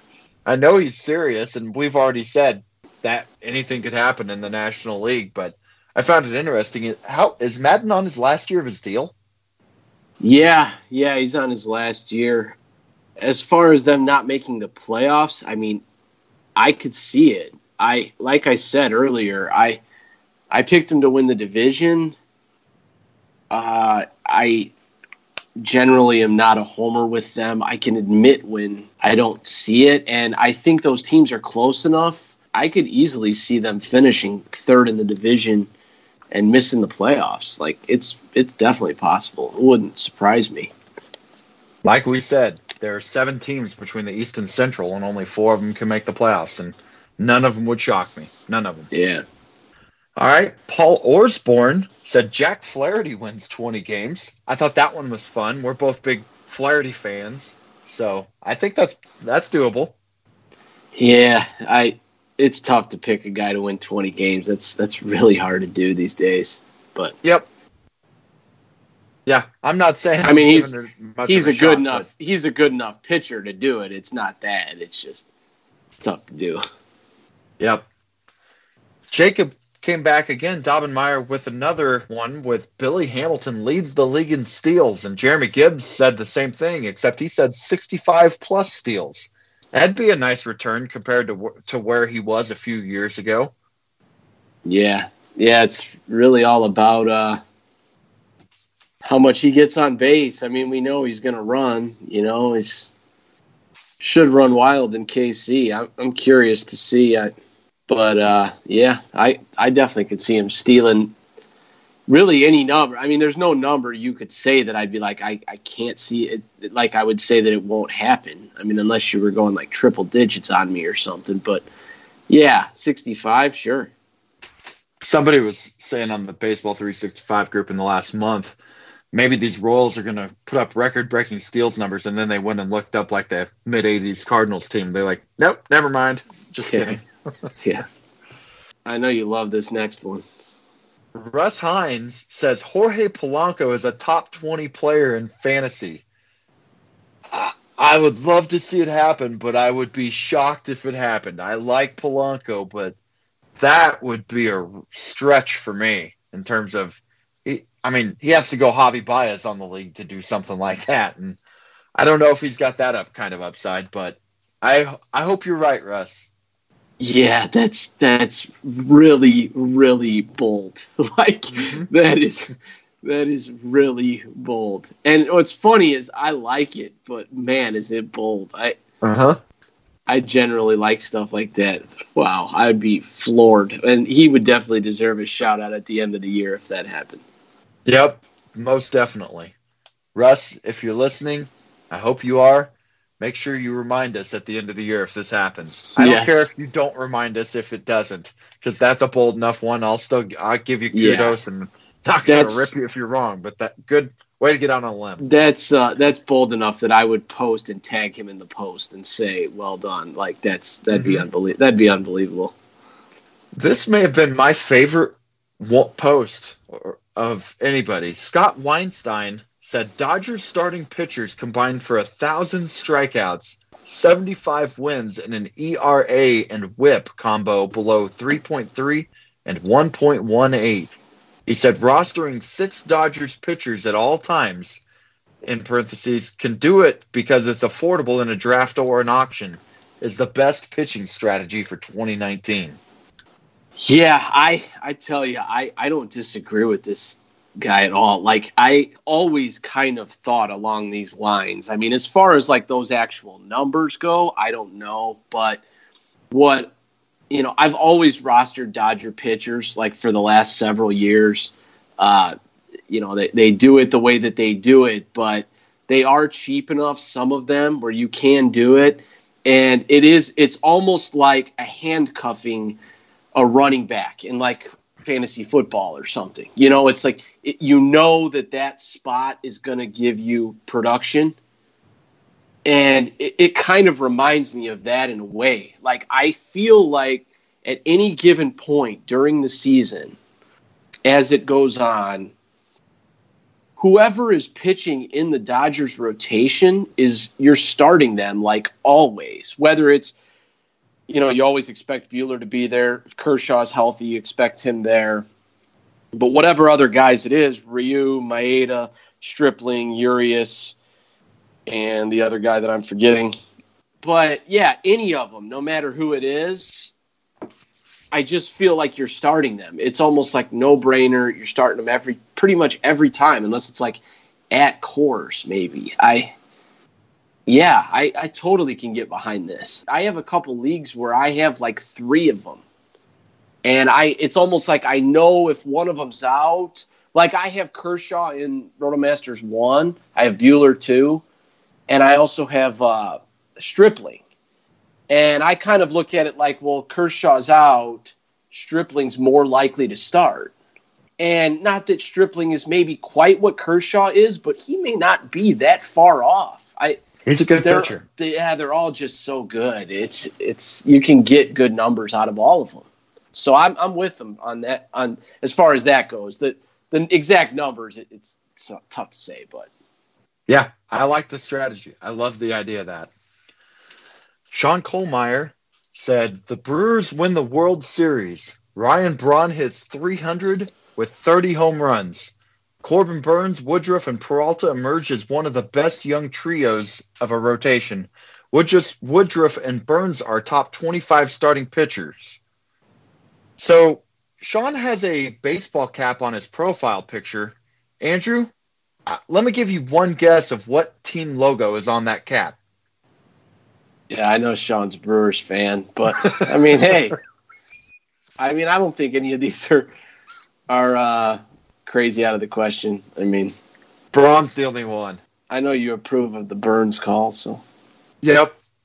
Braun's the only one that I'm like, I don't know if he can stay healthy enough to do that. But nothing else would shock me. That'd be tough. And I will say this. I know I didn't pick the Brewers to make the playoffs, but I will say if they won the World Series, I wouldn't be that surprised. Mm-mm. Honestly, I really wouldn't. No, they may need to find themselves a new closer, but there's a pretty good closer sitting out there in free agency that might come in and take that job, and they could be business as usual. Walter McMichael put Justin Turner wins MVP, and I thought that was great too. I'm not sure there's a Dodger I would take over him to win MVP right now. He means so much to that team.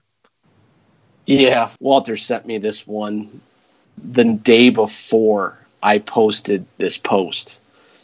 And he's like, I think he said something like, put this on your predictions podcast or something. And I'm like, well, we're going to make a post for it or something. And I said, I'm like, there's a difference between bold and impossible. I was just giving him crap, you know.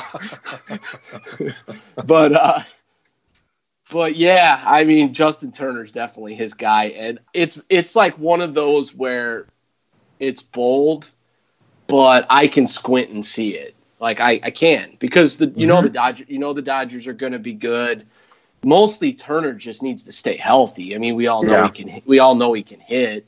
So yeah, it's not that crazy. I was more just giving him crap because it is a little bold, but yeah, I just had to mess with him there. Collins Allison said Brian Dozier rebounds and has 30 home runs and 15 steals. Yep, I can see it. Yep, I can see it. I can see it. I haven't looked. I remember when we did our second base podcast and I was doing digging on Dozier that the underlying stats did show he was unhealthy he was unlucky and he was also unhealthy. I could definitely see a rebound. Yeah. All right, Matt Kaznarski says Bryce Harper hit 60 home runs. Woo! I'm one of the biggest Harper homers. I hope you're right, except it would sting because this is going to be the first year that I don't own Bryce Harper in a fantasy league since he started playing.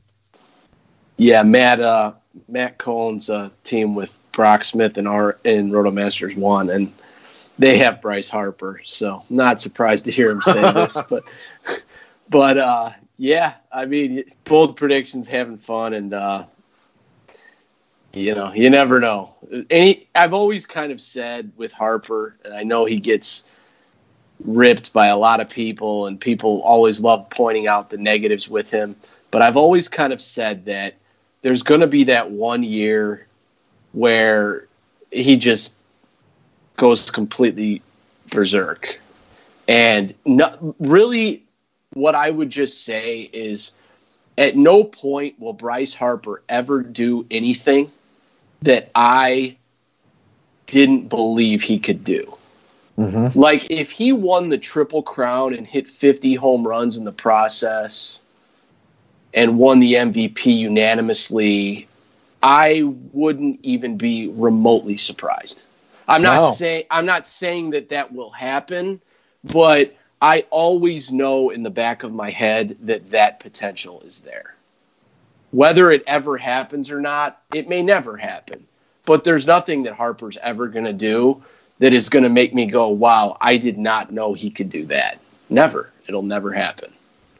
What if he leads the league in steals? Well, okay. I guess I'm talking. Yeah, that would. Yeah. I guess if he win all D Gordon on stolen bases, then yeah. But you get where I'm going with it. Yep. Simi Cohen, I'm sorry you're late to the party or early to the party, whatever you want to say. David Dahl puts up 2018 Yelich numbers, 300 batting average, 35 home runs, 100 runs and RBIs, and 20 steals. Yep, we're with you there. Yeah, he went even bolder than me. Yeah, he tacked on another 5 home runs to what we said. I just want to say quick, I know people know I love Dahl. I know that he is fragile, but I also think that if he stays healthy, it's almost inevitable that he's going to be awesome. I feel like it's just waiting to happen. He just needs to stay on the field, and it will. I'm confident. Yeah, if he stays healthy, I think we're going to look pretty good. The thing is, the injury risk is definitely there. Oh, for sure. If he gets hurt and plays 40 games this year and falls in drafts, I wouldn't be shocked at all. Yeah, it's one of those things. I'd be more surprised if he played the majority of the season and wasn't great than I would be if he was out, for more than half the season, because I know that potential is always there. He is always beat up. I mean, Benny Jimmy James gave us a bunch of them. I'm just going to list them all off, and Andrew, you can tell me if any of them are interesting for you to talk about. VR over Mondesi in a point and on-base percentage league, which we've already touched on that one. This one was interesting. Puig over Yelich in Roto. And then Astudillo, I never even say that guy's name. The big, heavy Twins catcher, Astudillo, finishes as the top 5 catcher. Justin Turner finishes as the number 1 third baseman. We've already covered that one. Alex Reyes leads the league in saves, and Cody Bellinger finishes as a top 5 hitter in points and on-base percentage formats. Top 10 in Roto.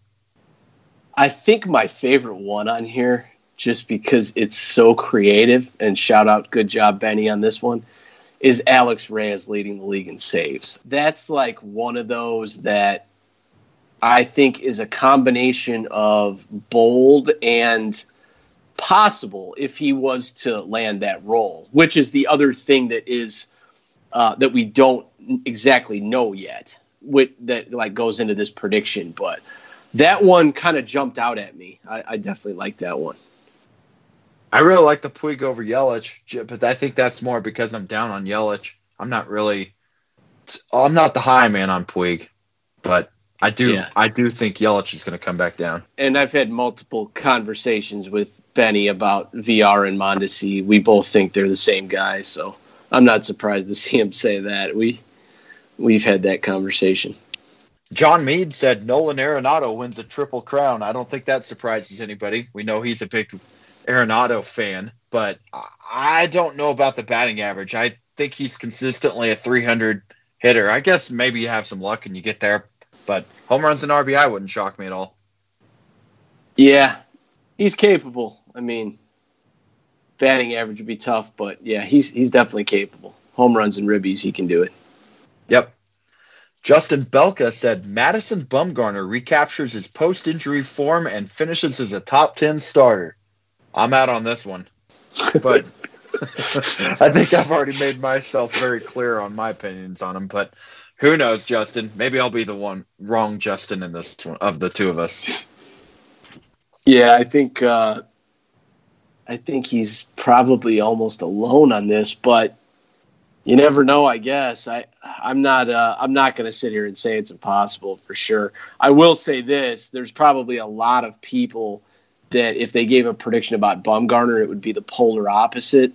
So at least he's willing to be a little different as far as that goes, and you see what happens. But yeah, it's interesting because I think it's a different take. Kang Do, our other admin on the Baseball 365 group, he gave us a good list. He said Chris Sale hits 300 strikeouts. He gets to 300 strikeouts, I should say. Austin Meadows, 285 with 2020. Sorry, I topped you there, Kang. D. Gordon and Billy Hamilton, top 2 in the AL with steals with 50+. Bauer has a whip returning to 1.3, so he's not real high on Bauer. Whit Merrifield steals less than 25 bags. Cody Bellinger wins the NL home run title with 50 home runs. Freddie Freeman wins the NL MVP with 35 home runs, 10 steals, 325 batting average. And then Juan Soto's the runner-up there. He loves every Padre. He loves more Padre outfielders than there's actually slots. So, any of those you want to cover? 50 jacks for Bellinger. Wow, that's out there. The 300 Ks for Sale, I could definitely see that. Wouldn't surprise me. He's got Margot at 15 and 40. I know he was like, I don't know if it'll happen. I know he was kind of backtracking a little bit, but man, I will be floored if that absolutely floored if that happens. That's one that definitely would deserve a shout out on if he nailed that. But yeah, I mean they're interesting. The Freeman pick is really good too. That's another guy I think that we picked Acuna, and I actually had thought about Freeman too because I think the Braves are going to be good, and he's just been kind of their guy. So yeah, I could see that. He's such a good hitter. I love Freddie Freeman. Yeah. I agree on Margot. I own him in both of my dynasty leagues, and I think his ceiling is more of a 30 home run ceiling that I expect more to be in the 20 to 25 range. But that's if he gets a full season of at-bats, which who knows? It's really hard to figure out who's going to get those at-bats in San Diego. Yeah. Greg Lambert said, Yu Darvish returns to being a top 15 starting pitcher. And I think you and I both covered him when we talked starting pitchers that if he could get the innings, that's doable. Yeah, I would love to see this one. I know he feels strongly about Darvish. I've seen him talk about it in the group. I do have him on, I think, one team, maybe two. I definitely have him on one.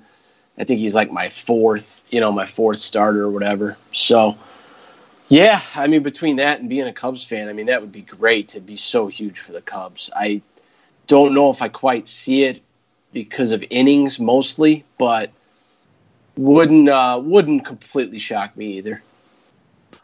Yeah, we're just a lot of Cubs optimism. I've said Bryant's a top 3 MVP candidate and Yu Darvish is a top 15 starting pitcher. If those two things happen, whoever it was that said the Cubs don't make the playoffs, they're going to be wrong. I want to mention one of his other ones here that you weren't going to go over, but I just wanted to mention it. Jeff McNeil breakout, 310 with 20 homers and 15 to 20 steals. I would love to see that. I got him last season when he was either just called up or right before he got called up in both Rotomasters 1 and 2. And I've just kind of got him sitting there. Like, I don't really need him in either league. You can still minors him, so I can just I don't even think he's in my starting lineup at the moment in either league. But, God, I would love to see that because it just would add to my depth in both leagues and help a ton. I don't know if I completely agree with the prediction, but I do think that he is underrated by the majority of the community. I think that there could be something there, and I feel like a lot of people just dismiss that guy. So I just wanted to shout out to that one. Jeff McNeil can't even make your lineup. What are you in, like an 8-team league? Yeah. No, you do have some real strong teams in those Rotomasters leagues. All right. Steve Trapani, one of our most active Angels fan in the group, he had some interesting comments. He said that the Angels moved down the right field wall, and I don't think I knew that. And he said, with that, Justin Bour carves out enough playing time to hit 30 home runs and finish as a top 15 first baseman. Meanwhile, Cole Calhoun stays atop the Halo lineup all year and produces top 30 to 40 outfield ranking. Currently, he's going as outfield number 96 in drafts. Those are two interesting ones, both for lefties who are going to take advantage of that shorter fence, I guess. Yeah, I love Steve. I can't see either one of them. I'm sorry, man.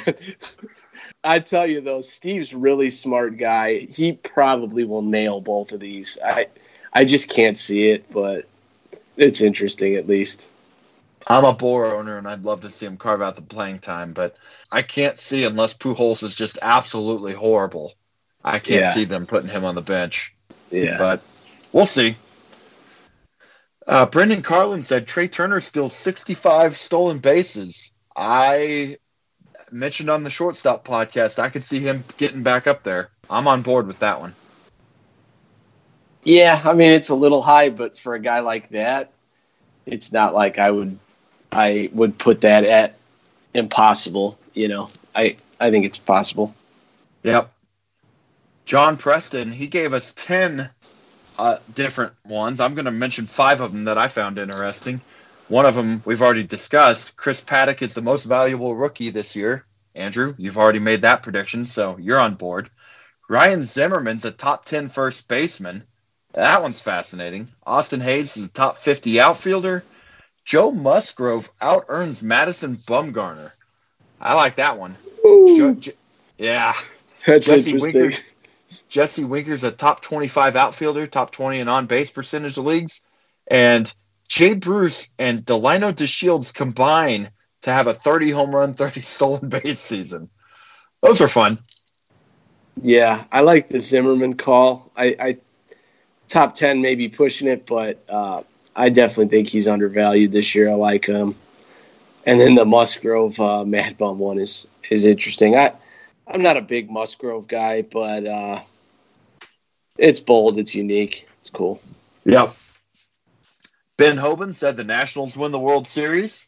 I could definitely see that. That sure would be interesting if they did that right after Harper leaves and still in the division. Yeah, that would be crazy if they won it the year after Harper left. Oh my gosh, that would be nuts.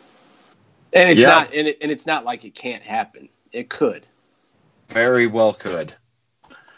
Patrick Crawford and Kurt Hovell said what you already said before, which is that Stanton and Judge both hit 50 home runs. This would be the first time since Maris and Mickey Mantle to do it. David Clark also said that he would hit 55 home runs with 150 RBIs. So you are not alone with what you said about those guys. I agree. Clayton Kershaw returns top 5 starting pitcher numbers. Don't think I can get on board with that one just because we don't even know when he's going to be back, but he could be a top 5 pitcher the moment he comes back, though. Yeah, it's all with Kershaw, an innings thing, and it's just how many he's going to get. It's hard to say he's going to be top 5 because I just don't know if he'll get the innings to do it. But if they were all pitching the same number of innings, I'd probably have him in the top 5. So just, that's really what it comes down to. His last one, I'm curious to hear your thoughts on because you're a Cubs fan and I know how you feel about Taillon. He said Jose Quintana outperforms Jameson Taillon this year. I don't know if I would predict it, but I don't think it's that crazy, honestly. I think Quintana's undervalued. I think Taillon's overvalued. Their projections are really close. I mean, if we're just going one or the other in a draft, I'm taking Taillon. But if Quintana outperformed him at the end, if we're sitting there at the end of the year and Quintana had a better season, I wouldn't be blown away. Yeah, it's not. I don't think that that's as bold as a lot of people probably think it is. No, it could happen. Oh, I forgot to put the person's name, so whoever put this one down, I apologize. I didn't write your name down, and I'm not going to go look it up. I already know without even looking. I was just trying to figure it out too. It was Mike Cangiano.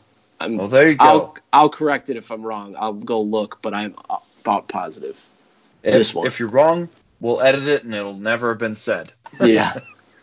But Michael Conforto, 270 batting average, 370 on base percentage, and 570 slugging with 35 home runs and 100 RBI.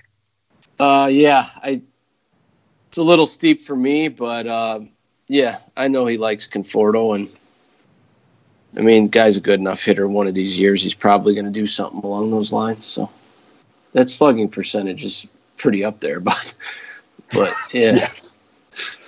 That Mets lineup has so much more potential than it did a year ago right now. Yeah. Thinking about all these guys, and I keep forgetting how many more guys, but we got Cano, we got Pete Alonso coming up, we got Conforto, we have, I just forgot one of them. He's the other Med Rosario? That wasn't the one I was thinking of, but yep. Nemo? Maybe I'm, well. Either way, they've got a much better lineup than they had a year ago. Yeah. James Obermeyer said Vlad flirts with a 400 batting average. I thought that was fun. And then Walter McMichael also said Vlad doubters wish they owned him in all of their leagues by the end of the season. Vlad Guerrero, one of the most divisive players in fantasy baseball this year. I know he's going to have a lot of eyes on him with members of Baseball 365. Yeah, I feel like I'm beating a dead horse, you know. I don't really have much else to say about Vlad. You have your opinion, I have mine. We'll see what happens. Most of my opinion is centered around dynasty leagues more so than redraft, but I still like him in redraft. I think he's great. If you don't, that's fine. It's just let it be, and we'll just see what happens when he comes up. I'm honestly kind of done talking about it until he's in the majors. It's just like one of those things. It's like, let's just get it here, and then we'll see what happens, you know? Jake Vega said Kyle Freeland finishes with a sub-3 ERA for the second year in a row. I think of all the predictions made, this is the one I disagree with the most. But he did it last year. Who knows? Yeah, you're on your own, Jake. Sorry. Hey, good job for being bold. Because honestly, definitely. I do give that bold. Even though he just did it, I still give that bold. Yeah, definitely bold. Chad Shurik, hopefully I'm pronouncing that right, says Buxton joins the 30-30 club. Chad, I hope you're right. But I honestly think even if he has the breakout year, it's more likely to be 20-40, but that's still 60 home runs plus steals. Yeah, I been a Buxton guy in the past. It's kind of is what it is this year. Expectations are tempered, you know, but 30-30 would be pretty shocking to me. Yep. Somebody had a post the other day about Buxton showing his spring training numbers this year versus last, which is spring training. It's hard to say much, but he definitely has had a much better spring than he did last spring. We'll see if that carries over. Who knows? Yeah, he's cut the Ks and up the walks, I think. So. Mm-hmm. Mason DeBaugh, I'm with you here. Noah Syndergaard wins the NL Cy Young. I've already made that prediction too. So, Mason, we can cheer together. Yeah, wouldn't surprise me. Rick Elmer says Corey Kluber finishes as the 5th best Cleveland starting pitcher and is still a top 15 pitcher in Cy Young votes. That one's fun. Yeah, I know Rick's a Cleveland fan, so it's kind of like it's almost like he's rubbing it in that they have 5 awesome starters. I will say I'm down on Kluber compared to the masses, I guess, but there is pretty much no way, aside from injury, that I would project him to be worse than Shane Bieber. Like, I just can't even see that happening at all. But, yeah, if fourth on the team, maybe, I could see. Mm-hmm. John Calvagno, I think you're a really smart guy, but I already know neither of us are going to be in on this one. Mondesi finishes with a .320 on-base percentage with 20 home runs and 50 steals. Andrew, join me in saying nope.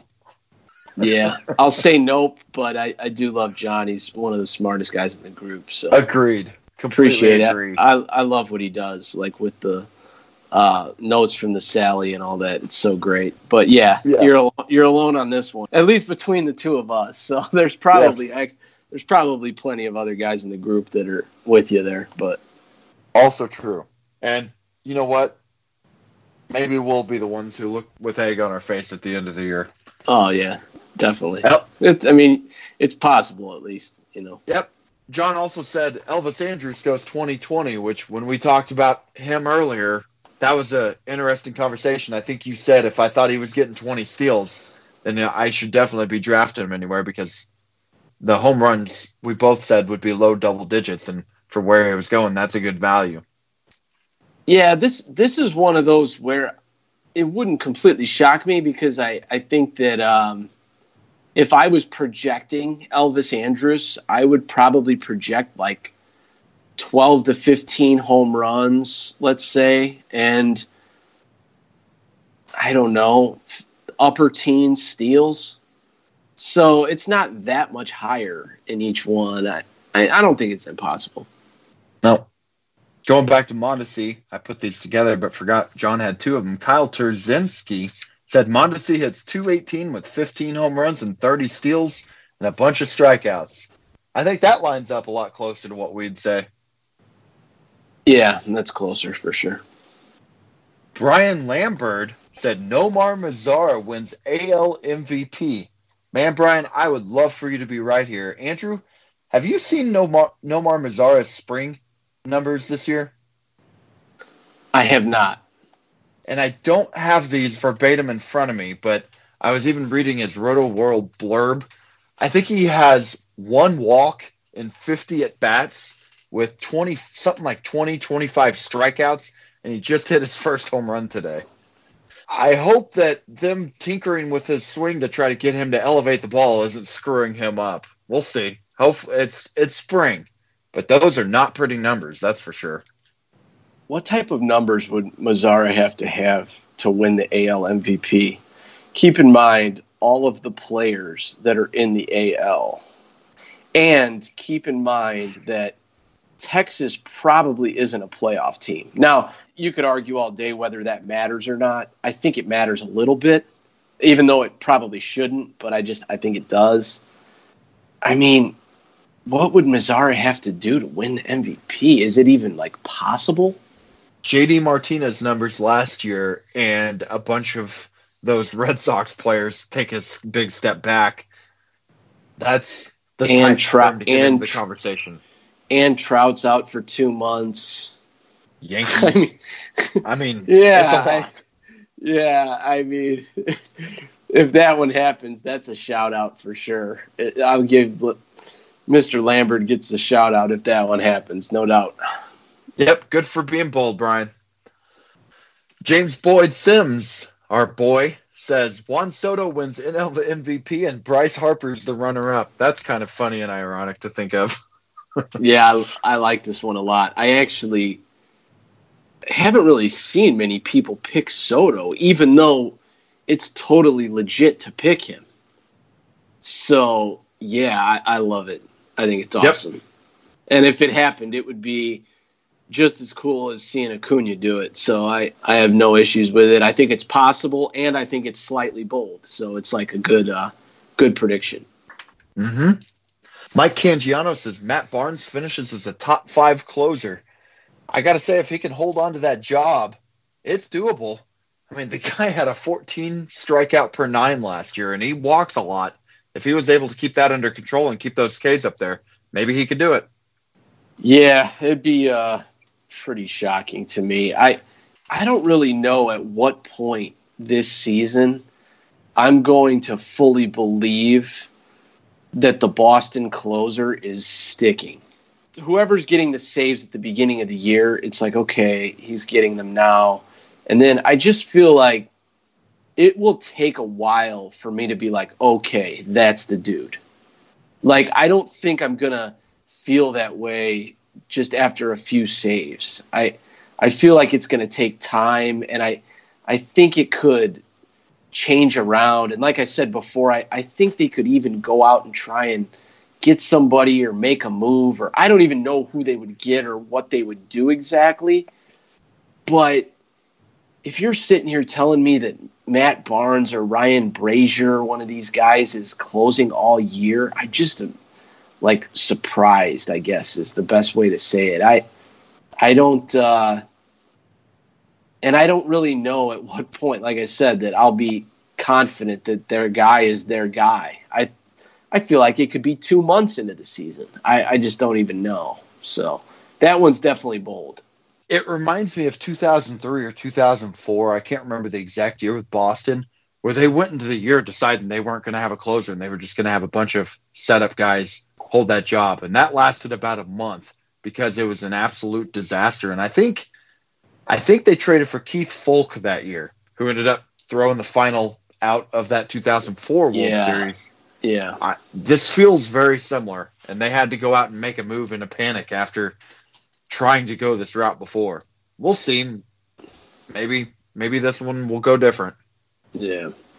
Benjamin Camden said Paul DeJong finishes with 35 home runs plus and hits 280 while cutting down his strikeouts, getting MVP votes. That's another aggressive one. Yeah, if Paul DeJong hits 280, I could almost see him hitting 35 home runs, but 280 is there's no way. I'd be floored. It would probably take some absurd BABIP for him to get there, but Dylan White, who is now writing for Prospect 361, he's a real sharp guy, and he's a co-owner with Tim McLeod in Rotomasters 1, right? Yeah. He had two predictions. He said Luke Weaver is a top 30 starting pitcher, something like a 3.75 ERA and 1.26 WHIP. I can see those stats, but I'm not sure that even gets him as a top 30 starting pitcher, does it? I don't know. I think, and I don't know this for sure. I meant to kind of look, but I didn't. But I think there's a joke in there. And I'll admit it totally went over my head, and I don't know what the joke is.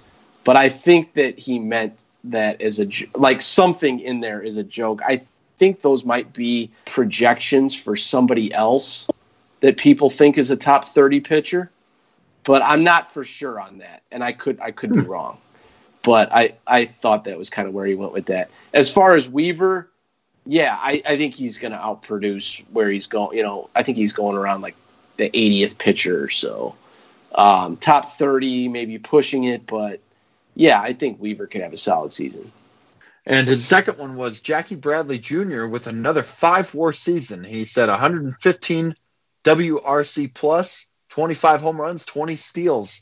He's a trendy name who I know people like. That I've heard that JD Martinez has been working with him on his swing, and people think that this is a guy who could really have a breakout.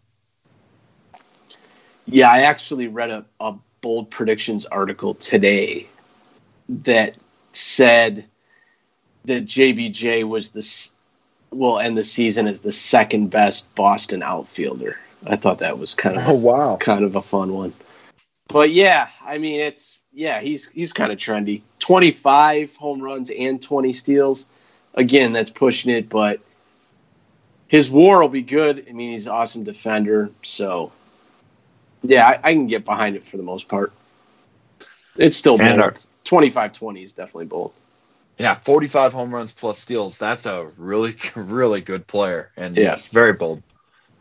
And our final one, Bobby Reynolds said, going into the final month of the season, Miggy Cabrera is in hot pursuit of his second Triple Crown. And I found that really interesting, but I also wanted to bring up Miggy. We haven't talked about him, I don't think, at all since our First Base podcast, but he's also had a really nice spring. And yeah, spring numbers are whatever, but this is a guy who's been dealing with a lot of health problems with his back, and they're saying that this could follow him the rest of his career. And for him to be hitting the ball with authority right now. That almost means something to me, just the fact that he's capable of it.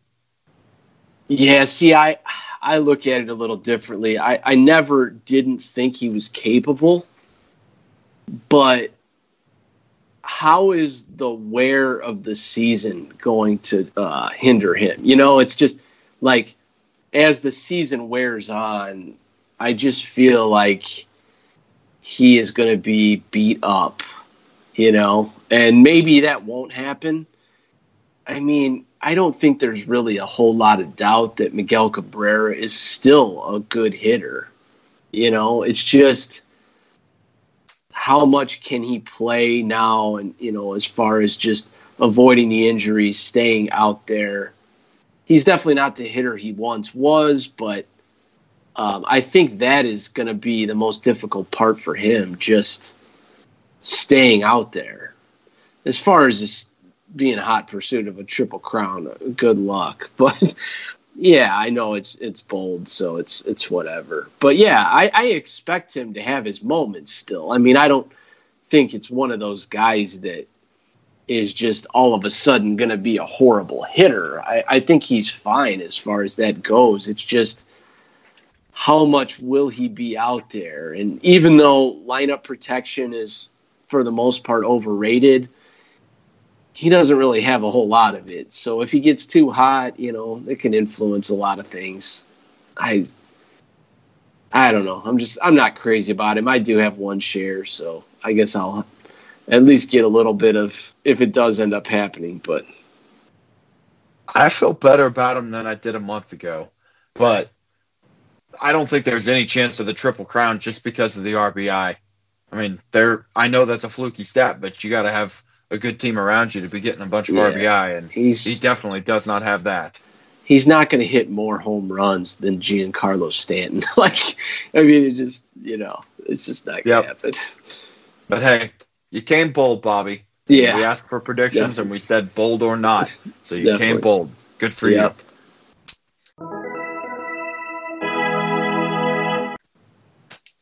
Wow, that was a lot of fun, Andrew. Yep. It was awesome. I loved it. Yeah. Now we're done with predictions, and all we have left is real baseball games ahead of us. Podcasts, preseason podcasts, they're all over from here. Now it's time for some games. Yep, we got Thursday at noon, I guess, we'll be starting up. It's finally here. It's just like I'm ready, you know. Be a good day on Thursday. No games tomorrow. It's kind of weird. It's like no spring training games, nothing. Just probably the announcement that McMahon has won the job and cry a little bit and move on, you know. The calm before the storm. Yeah. Ready for noon and watch Luis Castillo go out there and throw that first pitch. Yeah. Yeah, it'll be fun. Thursday will be fun. Always look forward to opening day. I just can't wait. Mm-hmm. I think you mentioned before hanging out with some buddies that day. Is that still what you're doing? Yeah, maybe. I think one of them told me that, or a couple of them told me today that they were going to be tied up that day. So it may not be quite as much as I thought, but I'll definitely have everything on and watching it. So. Yeah, I'm lame. I usually like watching it by myself anyway, so I'm more of a watch, especially now that since I moved and I'm a little further away from a lot of my baseball buddies. I don't typically watch it with anybody else.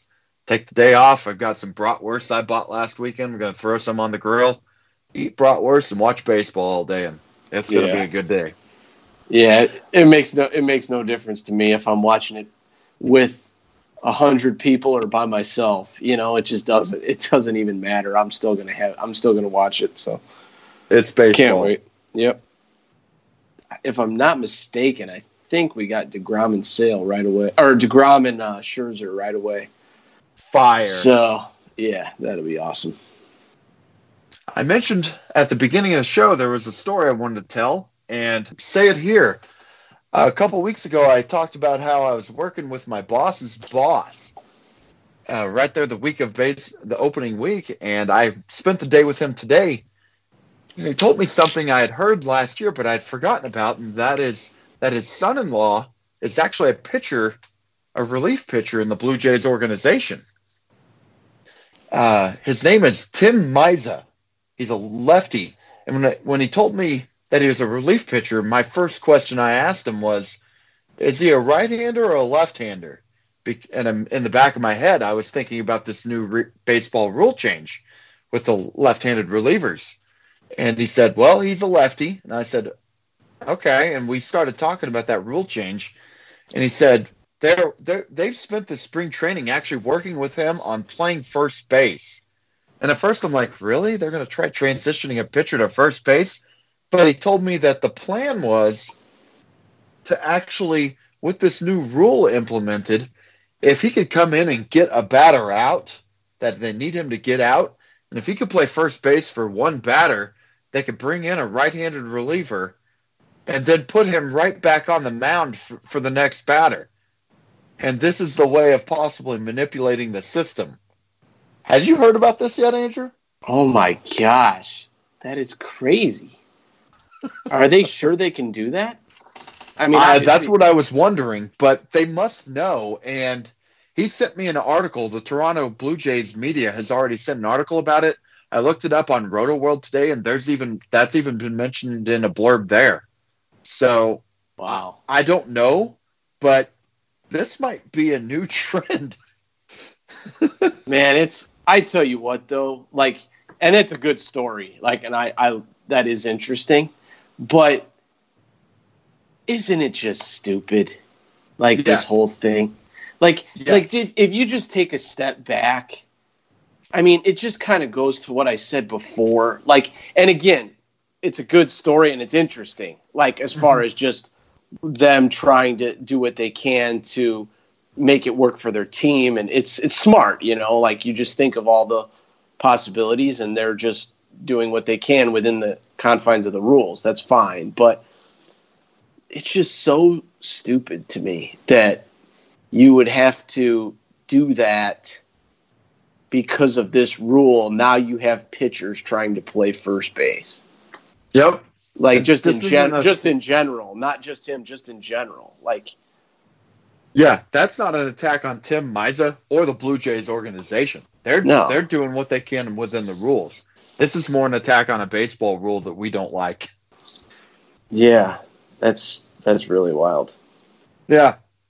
It was some nice inside information I thought I was getting, and then I ended up reading 2 articles on it and realizing I wasn't alone. But that said, I hadn't heard about it mentioned on the Baseball 365 group. I hadn't heard it anywhere, and I'm going to share it either sometime tonight or tomorrow before I post this.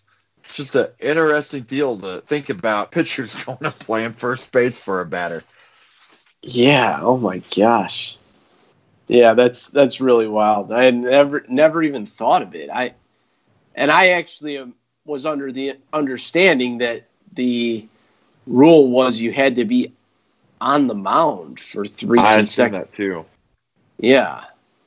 But maybe it's not. Like I mentioned before, I read those rules real quick and that was it. So, and I told my boss's boss who I was working with, I said, if this happens and this becomes a thing, the next thing Major League Baseball will say they'll specify he has to pitch the 3 consecutive batters to get this loophole make it go away real quick. Yeah, and then all of a sudden you'll have like some reliever out there that's valuable trying to play first base. I can just see it now. Then he gets hurt stepping on the base, and oh my gosh, it's just like, you know, you just think of all the possibilities. It seems silly it's just silly, you know. It's just, why? Do you remember Tim Collins for the Royals, the little lefty reliever? Yeah. I remember watching a Royals game and seeing him walking off and around in the pregame next to Jonathan Broxton, and he looked like somebody that Jonathan Broxton could eat for lunch. Yeah. He was so small. Yeah. And I'm laughing thinking of a guy like that playing first base. Yeah. Yeah. All right, let's get out of here. We've had a long podcast. But that said, it was the final preseason blow-off. with predictions. I hope you all enjoyed it. I think I had a lot of fun. Did you, Andrew?